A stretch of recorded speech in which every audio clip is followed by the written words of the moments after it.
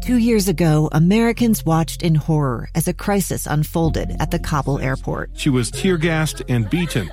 Images of thousands desperate to escape Taliban oppression filled our news feeds.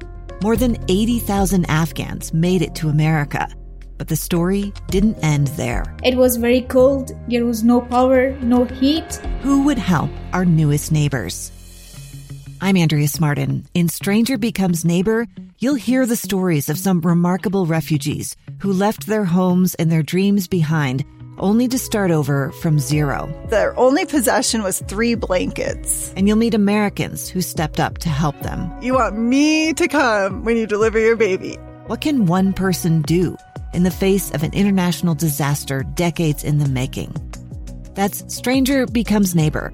Find us at kslpodcast.com. Follow us on Apple Podcasts or anywhere else you listen. Welcome back to Live Mike. I'm Lee Lonsberry. We've covered a lot of ground today. We talked about the history of Juneteenth. We talked about how Juneteenth is being celebrated today here in Utah as well as across the country. We talked about the history of this day being commemorated specifically here in Utah, and how just a few years ago it was a pair of legislators on Utah's Capitol Hill who teamed up, one Democrat, one Republican, both African American, to introduce and unanimously pass a piece of legislation which will forever commemorate Juneteenth as Juneteenth Freedom Day here in Utah on the third Saturday in June. Looking forward to that tomorrow. In addition, of course, to the festivities happening right now, as you heard reported by Mark Jackson there at Washington Square. There are individuals gathered together. In fact, I'm looking at a tweet right now. This is fascinating. By Garna Mejia. You know her from KSL Television. She has a brief video on Twitter right now, at Garna Mejia, KSL, and she shows Cynthia White, a woman named Cynthia White, who there is reading a poem while in her hand she is holding her great-great-grandmother's Emancipation Papers. Imagine that. My family's history doesn't have chapters like that. Our story's pretty boring. Came over from Europe, got a farm, spread out, here we are today. Not everyone's story is so simple. Many people's story is difficult and hard and complicated and heartbreaking. And there's a woman right now, while holding her great-great-grandmother's Emancipation Papers as part of Juneteenth celebrations in Salt Lake City right now, sharing a poem. It's, touching stuff. We have on the program today spoken to political candidates. We spoke to Chris Peterson, a Democrat who would like to be governor. We spoke to Ben McAdams, who would like to remain as Utah's 4th District Congressman. We spoke to Senator Mike Lee, explaining some of what's happening in Congress. Each and every one of those segments involves a lot of research, if I'm honest.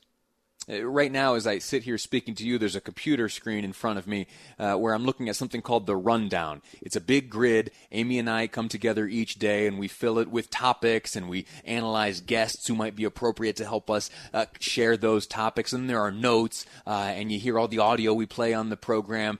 There are notes there to give me cues to introduce that.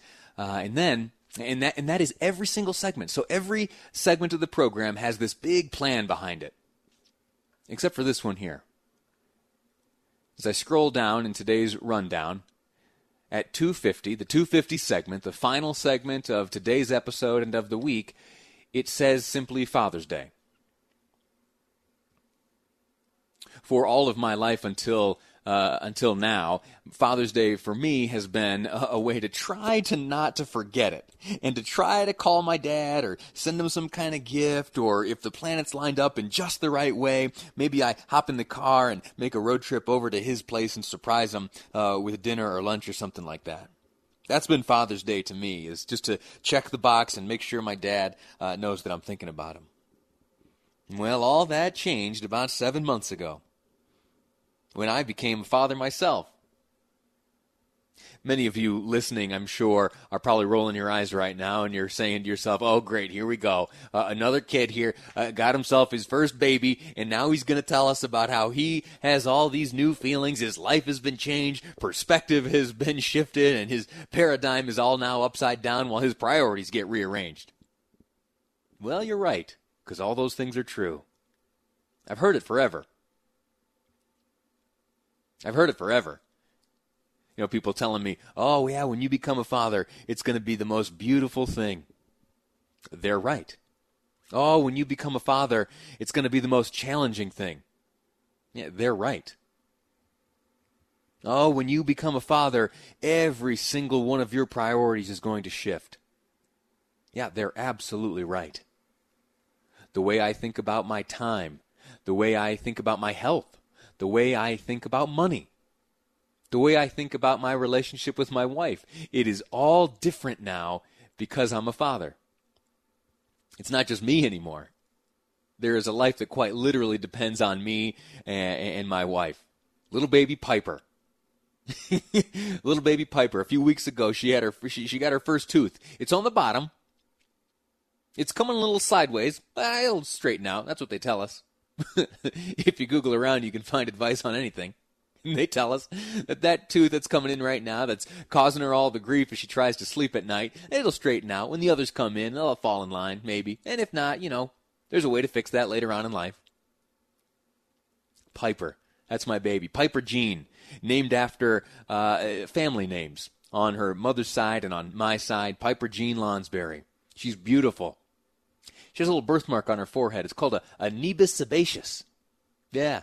It's a little clustering of glands. It looks a little bit funny, but I think it's beautiful because it's unique and it's her and it's on my daughter. And every time I look at it, I think that's one little uniqueness about you. And she has plenty more uniquenesses about this little one. We're going through that stage right now where she is so dependent on her mom that if I'm holding her and mom walks through, yeah, she starts crying. Or if mom and I are sitting together and I'm holding baby Piper and mom walks out of the room, yeah, Piper starts crying.